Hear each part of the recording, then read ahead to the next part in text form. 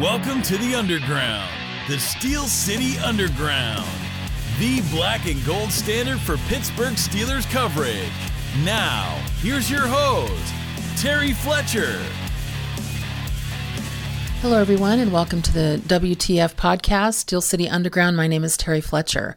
So this is week 13 of What the Football, and boy, do we have a lot to talk about. Well, first, I really want to talk about the Steelers because it's fresh in my mind. We got a back-to-back win, and this is the first time this season. We won 19-16 in Atlanta, and again, second road win. I'm pretty excited about this because it looked like a home game for the Steelers. Even the announcers saw it that way, even though the announcers are a little suspect with their political commentary. If you looked at Twitter, everybody was like, don't even talk about that because we don't do it here. If we did, we'd have all kinds of controversy. But that being said, we're 5-7 now, which as bad as that is, because it's not a winning record, we're still in the conversation. I saw we're actually in the last rung of that conversation as far as making the postseason. But you know what? We're looking a little more dominant than we have. So instead of the offense just really going dormant in the second half, and our defense just letting it go, they didn't. Minkah Fitzpatrick, he sealed the win with an interception. And I want to comment on Minkah's play. He could have just walked into the end zone. He would have taken a hit, but he could have scored for a pick six. But he didn't because that's what unselfish players do. He basically went down to the ground while he did out of bounds so that we could, because he knew as soon as he caught that, we were winning. We already were ahead by 3. We basically, because the field goal was missed, and it was long, but there was all we had to do was get the ball back and stop them from getting in the end zone. I think we all made the assumption that the best case scenario would have been the field goal to tie it up and then possibly overtime. But that was such a great thing that he did to not try and get the touchdown for his stats, but to just get out of bounds, go down, whatever, just end the play, because with 30 seconds left, it was a win at that point. But here's where we have to really, and I say we, I'm talking about the Steelers, here's where things need to really pick up. In the first quarter, we held Atlanta to just 28 rushing yards. That was fantastic. I mean, I've got Cordell Patterson in my fantasy league, and he did terrible. But then we get into the second quarter, and the Falcons' ground game definitely woke up because, particularly in the fourth quarter, all they did was run down the field. They had a 9-minute drive in the fourth quarter that put 40 yards on the board, 118 total for the second half rushing yards, and we can't let that happen. The defense has to know how to protect the run game, make sure that they're not getting those big chunks of yards, and that was a mobile quarterback that Mike Tomlin talked about prior to the game. And the Falcons could have pushed ahead of us on the fourth quarter drive, but they had untimely penalties in the red zone, which now kills you. Now, the other thing that, and I'm going to say this is probably a great platform for me to vent about Diontae Johnson. I mean, what the football. And for those of you that like that extension, that think he's worth it, I don't know what you're looking at, because I would have rather kept Chase Claypool, how inexpensive he was on his 5th year, and given Diontae Johnson, go test the waters, because, dude, you dropped the ball more than anybody in the league. You did it again. Balls just go through your hands. And not only that, he tends to when he catches a ball, he goes backwards before forwards, and I've said that before. And he just can't seem to understand what it means to go forward, take those combat catches and win them.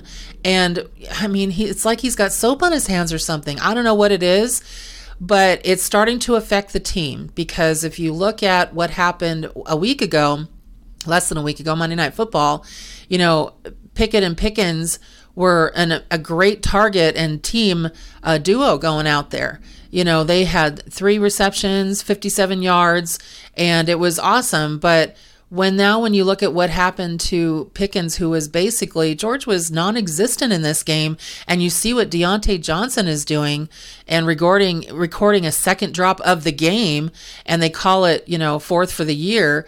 And then he also had a fumble recovered by Atlanta, but they said that he didn't make the 3rd move, thank God.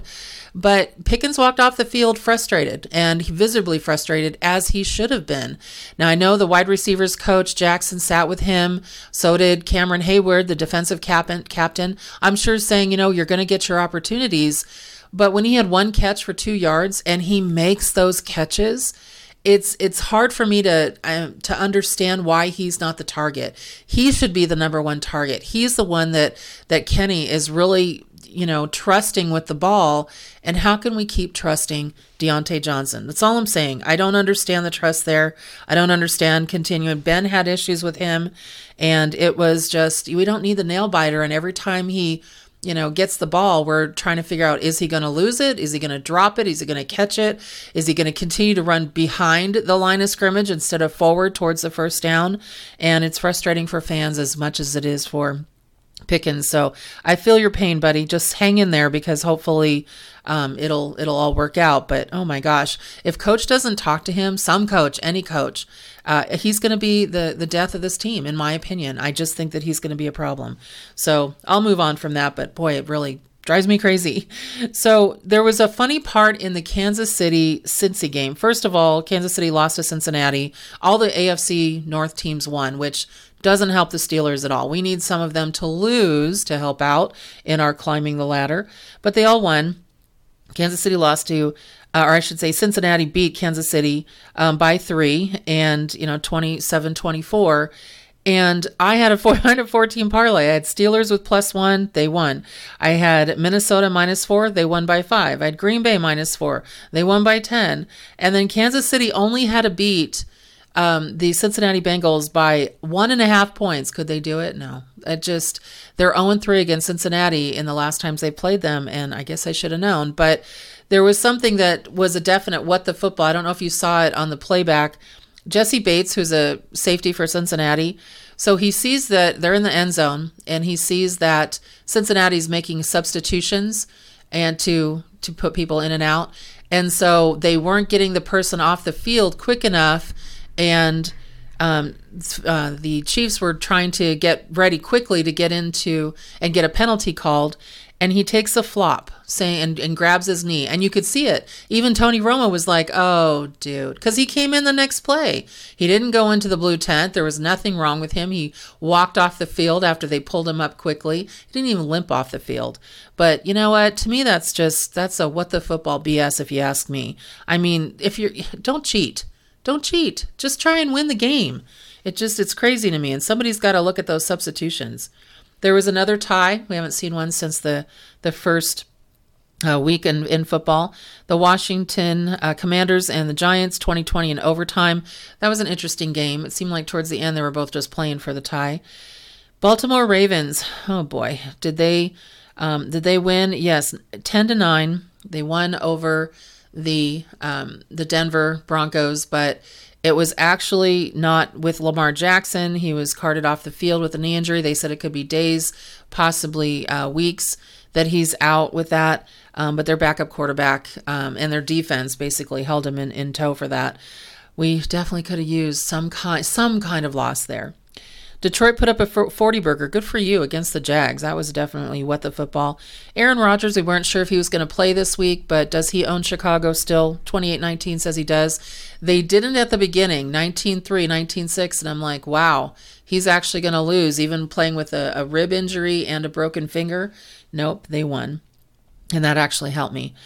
Cleveland, the worst. Okay, so does it drive you crazy when you beat a team and you hear the pundits on TV, on the radio, whatever, and they're basically like, oh, Cleveland's back. It's great. They're this, they're that. I mean, their defense scored 45 fantasy points because of how bad the worst team in football at 1-10-1 played. I mean, that is the Texans. Now, was everybody excited to see, excited is the bad word, was everybody interested to see how Cleveland's Browns quarterback, troubled quarterback, I should say, Deshaun Watson was going to do?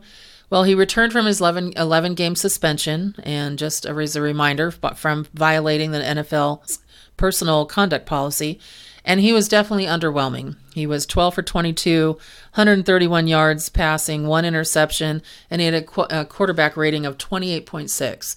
So but you know what? Stop putting his photo up. It makes me cringe.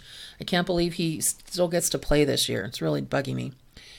But then we look at Cousins, the Minnesota Vikings beat the Jets by 5. And then in Indy at Dallas, that was a crazy game. How many points were they going to put up on Matt Ryan's Indianapolis Colts? And they put up 54 points. They forced 5 turnovers, 3 interceptions by Matt Ryan to win 54-19. Oh my gosh, that was just the most ridiculous game you'd ever want to watch. Matt Ryan, I don't know what you're going to do, but you're sure not making a new coach or interim coach, Jeff Saturday, look good for bringing you back in. Because, I heard today that the quarterback Baker Mayfield from the Panthers, formerly the Cleveland Browns, was released. Wow, that's a contract. But is Matt Ryan next? They both have these monster contracts, and you just don't know how they're continuing to play with how bad they play. So we'll see what happens with that. 49ers, some sad news. They actually beat Miami 33-17. They now have the same record, but one's NFC, one's AFC. But Jimmy Garoppolo went down. You could clearly see that one of the defenders on Miami stepped on his foot and they broke it.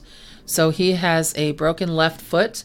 He has to have surgery this week, and we just send our prayers out to Jimmy G. It was actually sad because they were saying on Sunday that the 49ers were definitely open to extending his contract after he reworked his contract to stay in San Francisco and came in for, their first round pick that they were going to replace him with. And he's been good and decent and really stepping it up, and just, he hasn't been a jerk about, saying things like, well, I told you should have left me in or keep me or whatever. And I think this is going to be a problem. So who came in? Somebody called Brock Purdy, the last player taken in the 2021 draft in the 7th round. And they call that person Mr. Irrelevant because they never really go anywhere. But now he'll have to lead the 49ers, who are now 8-4. He did pretty well. He was 25 for 37, 210 yards, 2 touchdowns, 1 interception, but it was a pop off somebody else's body. But it'll be interesting to see. The only thing they have on their roster on the practice squad is somebody they just signed who was an undrafted free agent rookie. So I think they may have to go and get some kind of a vet, but who's available? And please do not say the former quarterback that it was in 6-7 years ago in San Francisco. That would not be good. But now we're going into Monday Night Football. Tampa Bay Buccaneers, they're 5-7. Now, did I say that? No, I was also talking about the Steelers who are 5-7. But here's the difference in AFC and NFC. AFC is very competitive. NFC, especially NFC South, not so much. So the Tampa Bay Buccaneers actually lead the NFC South with a 5-7 record, and it's by a lot. And so if they win the Monday Night Football, they could actually get a commanding lead in that division with a losing record. They're playing the Saints, who are 4-8. The Falcons are 5-8 because the Steelers just beat them, and the Panthers are 4-8. And so if they win and get into 6-7, that'll be definitely an interesting situation to deal with. And it's still, the New Orleans Saints are still being led by Andy Dalton. But Bucs have Tom Brady, and I would be very surprised on Monday Night Football if he loses. So stay tuned for that. We'll see what happens. But can you imagine winning a division with a losing record? That, to me, that's just wrong. But it is how it works out. That's why they have divisions. And I'm just really happy that at least the Steelers are in the top 16 conversation with the 5-7 record. So we need to win out or win a few more games to continue in that obscure conversation where there's an off chance possibility that we could make the postseason. This sounds funny, but I like Mike Tomlin so much. I don't want him to have a losing season. So we'd have to win out for that not to happen. But let's see what happens. So everyone, thank you for listening to WTF Podcast today. Make it a great rest of your week and a great day. And we'll see you next week. We would like to thank you for listening and remind our listeners to follow us on social media and our website, www.steelcityunderground.com.